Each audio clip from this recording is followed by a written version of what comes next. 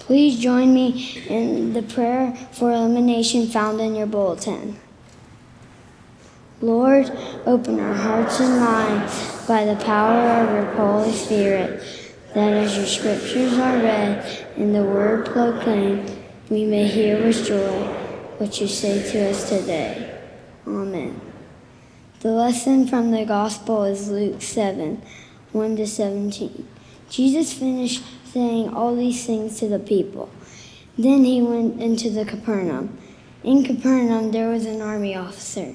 He had a servant who was very sick. He was near death.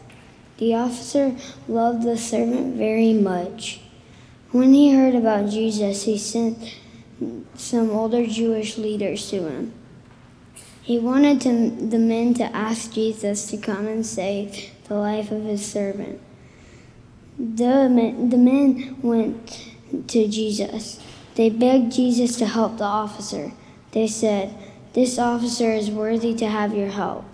He loves our people, and he built the synagogue for us." So Jesus went with them. He was coming near the officer's house when the officer sent friends to say, "Lord, you don't need to do anything special for me. I am not good enough for you to come into my house. That is why I did not come to you myself.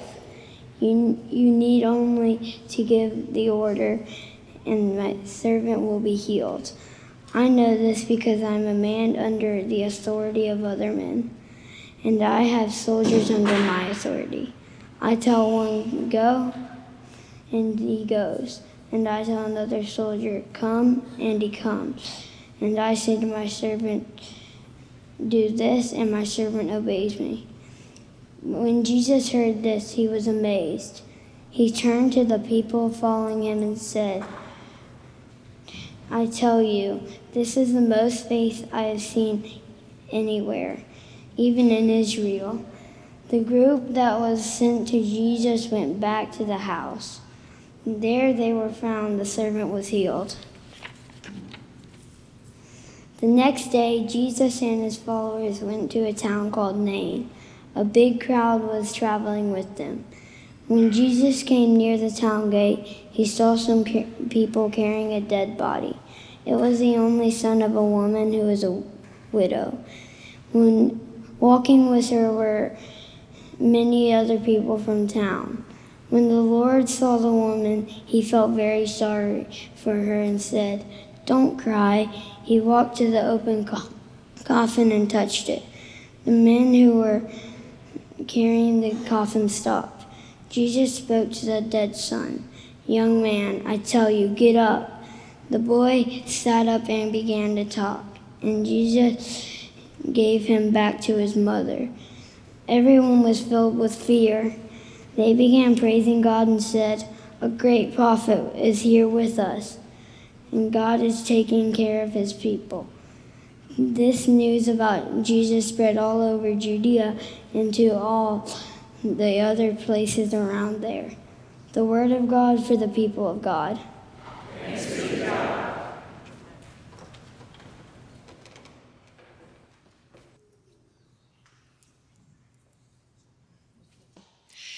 So we're in Luke's gospel, and I know I'm not supposed to play favorites, but Luke is kind of my favorite gospel, at least today. But I've always loved the way Luke tells a story. The beautiful story of Jesus' birth, which we usually hear on Christmas Eve, comes from the Gospel of Luke. The stories and the parables that are in Luke's gospel alone are some of our favorites: the Good Samaritan, the prodigal son. The stories of Jesus' resurrection, the two friends walking the road to Emmaus, is only in Luke's gospel. And there's so many recurring themes in Luke's gospel that are highlighted more than in some of the other gospels. For instance, Jesus' prayer life is highlighted more. The role of women in Jesus' ministry is highlighted a bit more. What we do with our possessions is emphasized more in the teachings of Jesus that Luke passes down to us. And one of the themes that we see in Luke's gospel, which we see in other gospels as well, but seems particularly highlighted in Luke, is what some scholars call the great reversal. We heard it in Matthew: the first shall be last and the last shall be first. But this idea that in the kingdom of God, all of the power structures and hierarchies of the world will dissolve, and we are all one in the kingdom of God, all equal in the eyes of God, all children in the eyes of God. We hear it in the song that Mary sings when she first learns that she has conceived Jesus in her womb. She sings of how the mighty will be brought down from their thrones and the lowly will be lifted up. The hungry will be filled and the rich will be sent away empty, is what she sings. In Luke's version of the Beatitudes, it's very different.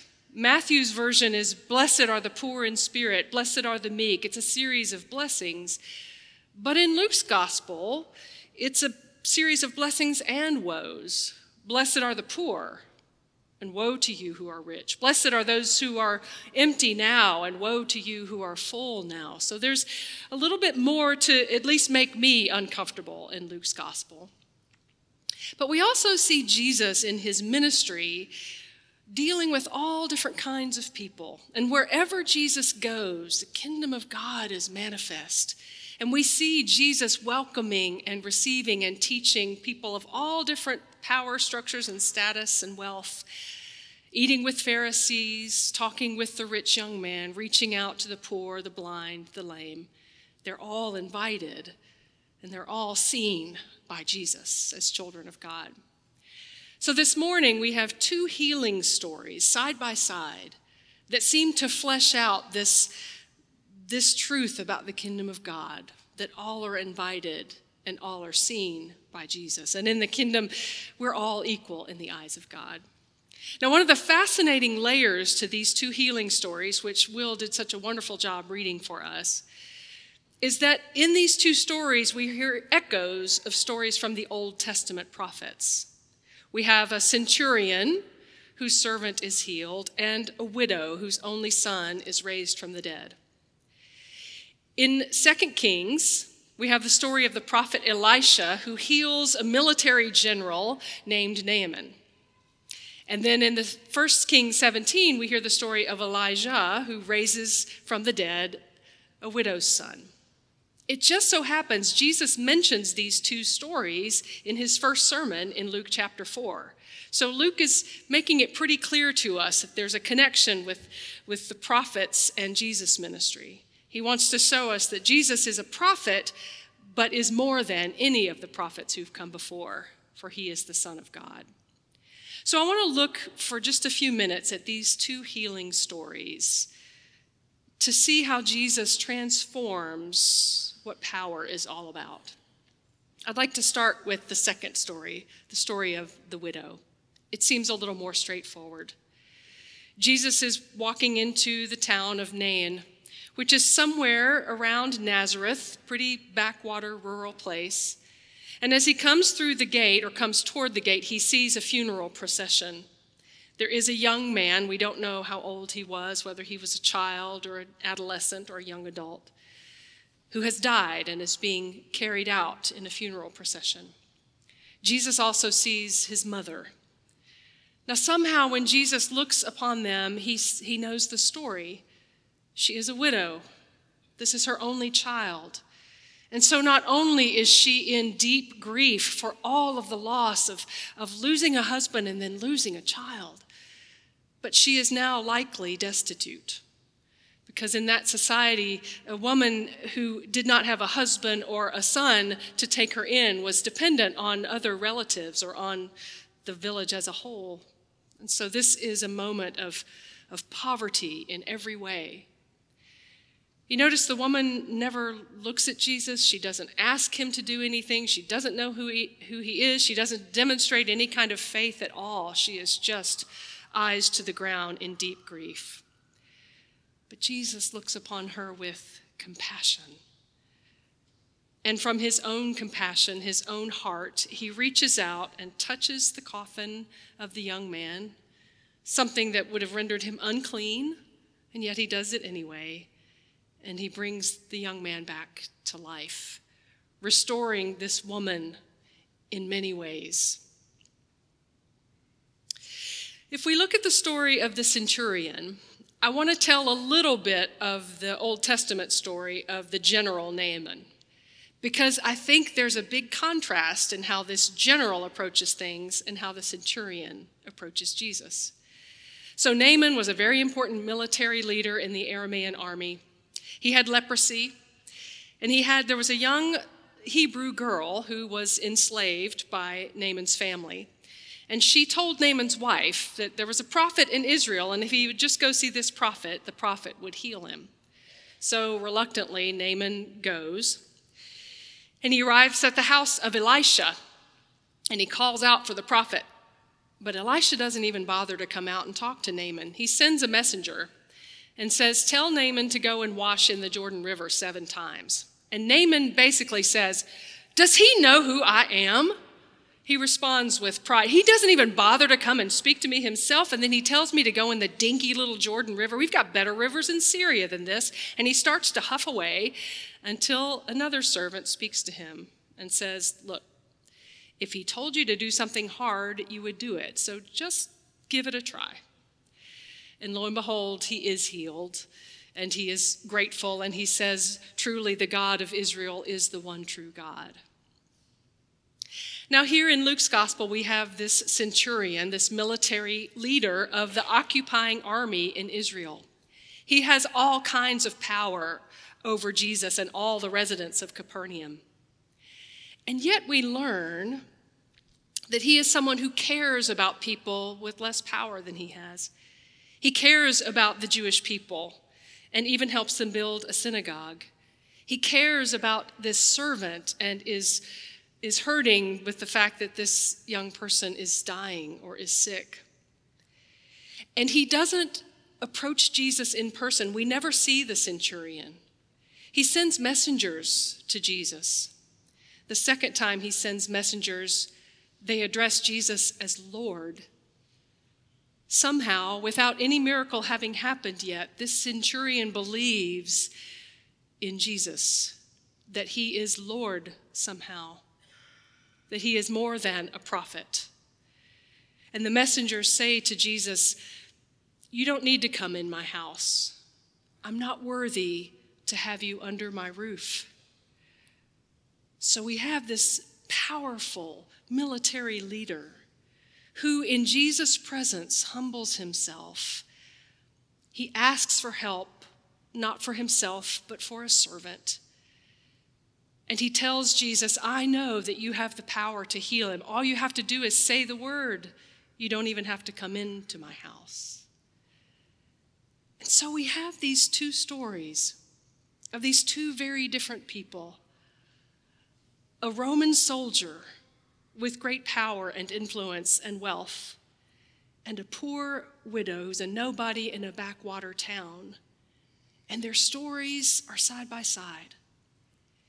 And somehow we see the kingdom that Jesus is building is made up of all different kinds of people who are invited in his presence to set aside all of their labels and things that they wear out in the world and just come before him as people in need of healing and in need of belonging. That's us, the church. We are a little manifestation of the kingdom of God in this world. That's who we're called to be.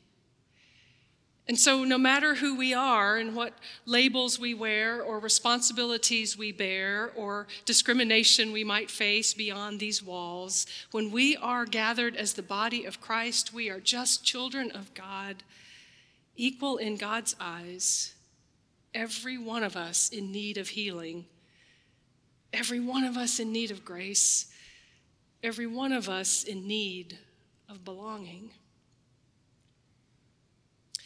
Some of you have heard the sad news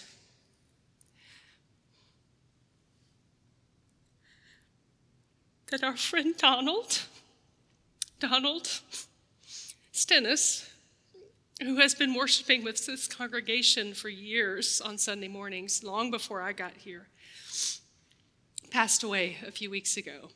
We didn't know it until this past week. Donald came into our midst pretty much every Sunday. He would sit and sometimes fall asleep, But he was here. And we tried over the years to get him some help to move toward permanent housing, and he didn't always respond to those things. And we had to gently draw boundaries with him and tell him, the worship time is not a time to ask people for money, but we love you and we want you to be here. And he would come and he would spend time in one of the restrooms and wash himself and shave, and he'd come and sit and worship with us. And I like to think that in this place, among this people, he had a sense of belonging, and he knew he was safe and loved and cared for. And there are many of you over the past few weeks who have asked, "Where's Donald? We haven't seen Donald. We missed Donald." And it was heartbreaking to find out that he had died. Some of us will be gathering tomorrow at 3 o'clock at Hills of Calvary, where he's been buried, to give thanks to God for his witness. When I would serve him communion, it was a means of God's grace for me, and I hope it was for him too. But it was a reminder that just like him, I am a beloved child of God who belongs in this place, and I'm known by name, and he was known by name. And having him in our midst every Sunday morning alongside all of us and our different stories and our different brokenness is just a glimpse of the kingdom of God. So I like to imagine, I know this never actually happened probably because Capernaum and Nain were not close to each other. And the hymns that we sing today were not written 2,000 years ago, but I like to imagine that after the news of Jesus' resurrection spread through Galilee, that there was a little community, a church that started to worship together. And you could see a man who was a Roman soldier sitting there with someone who used to be his servant but was now free, sitting next to a widow who was sitting next to her son. And all of them together were singing Amazing Grace. May it be so.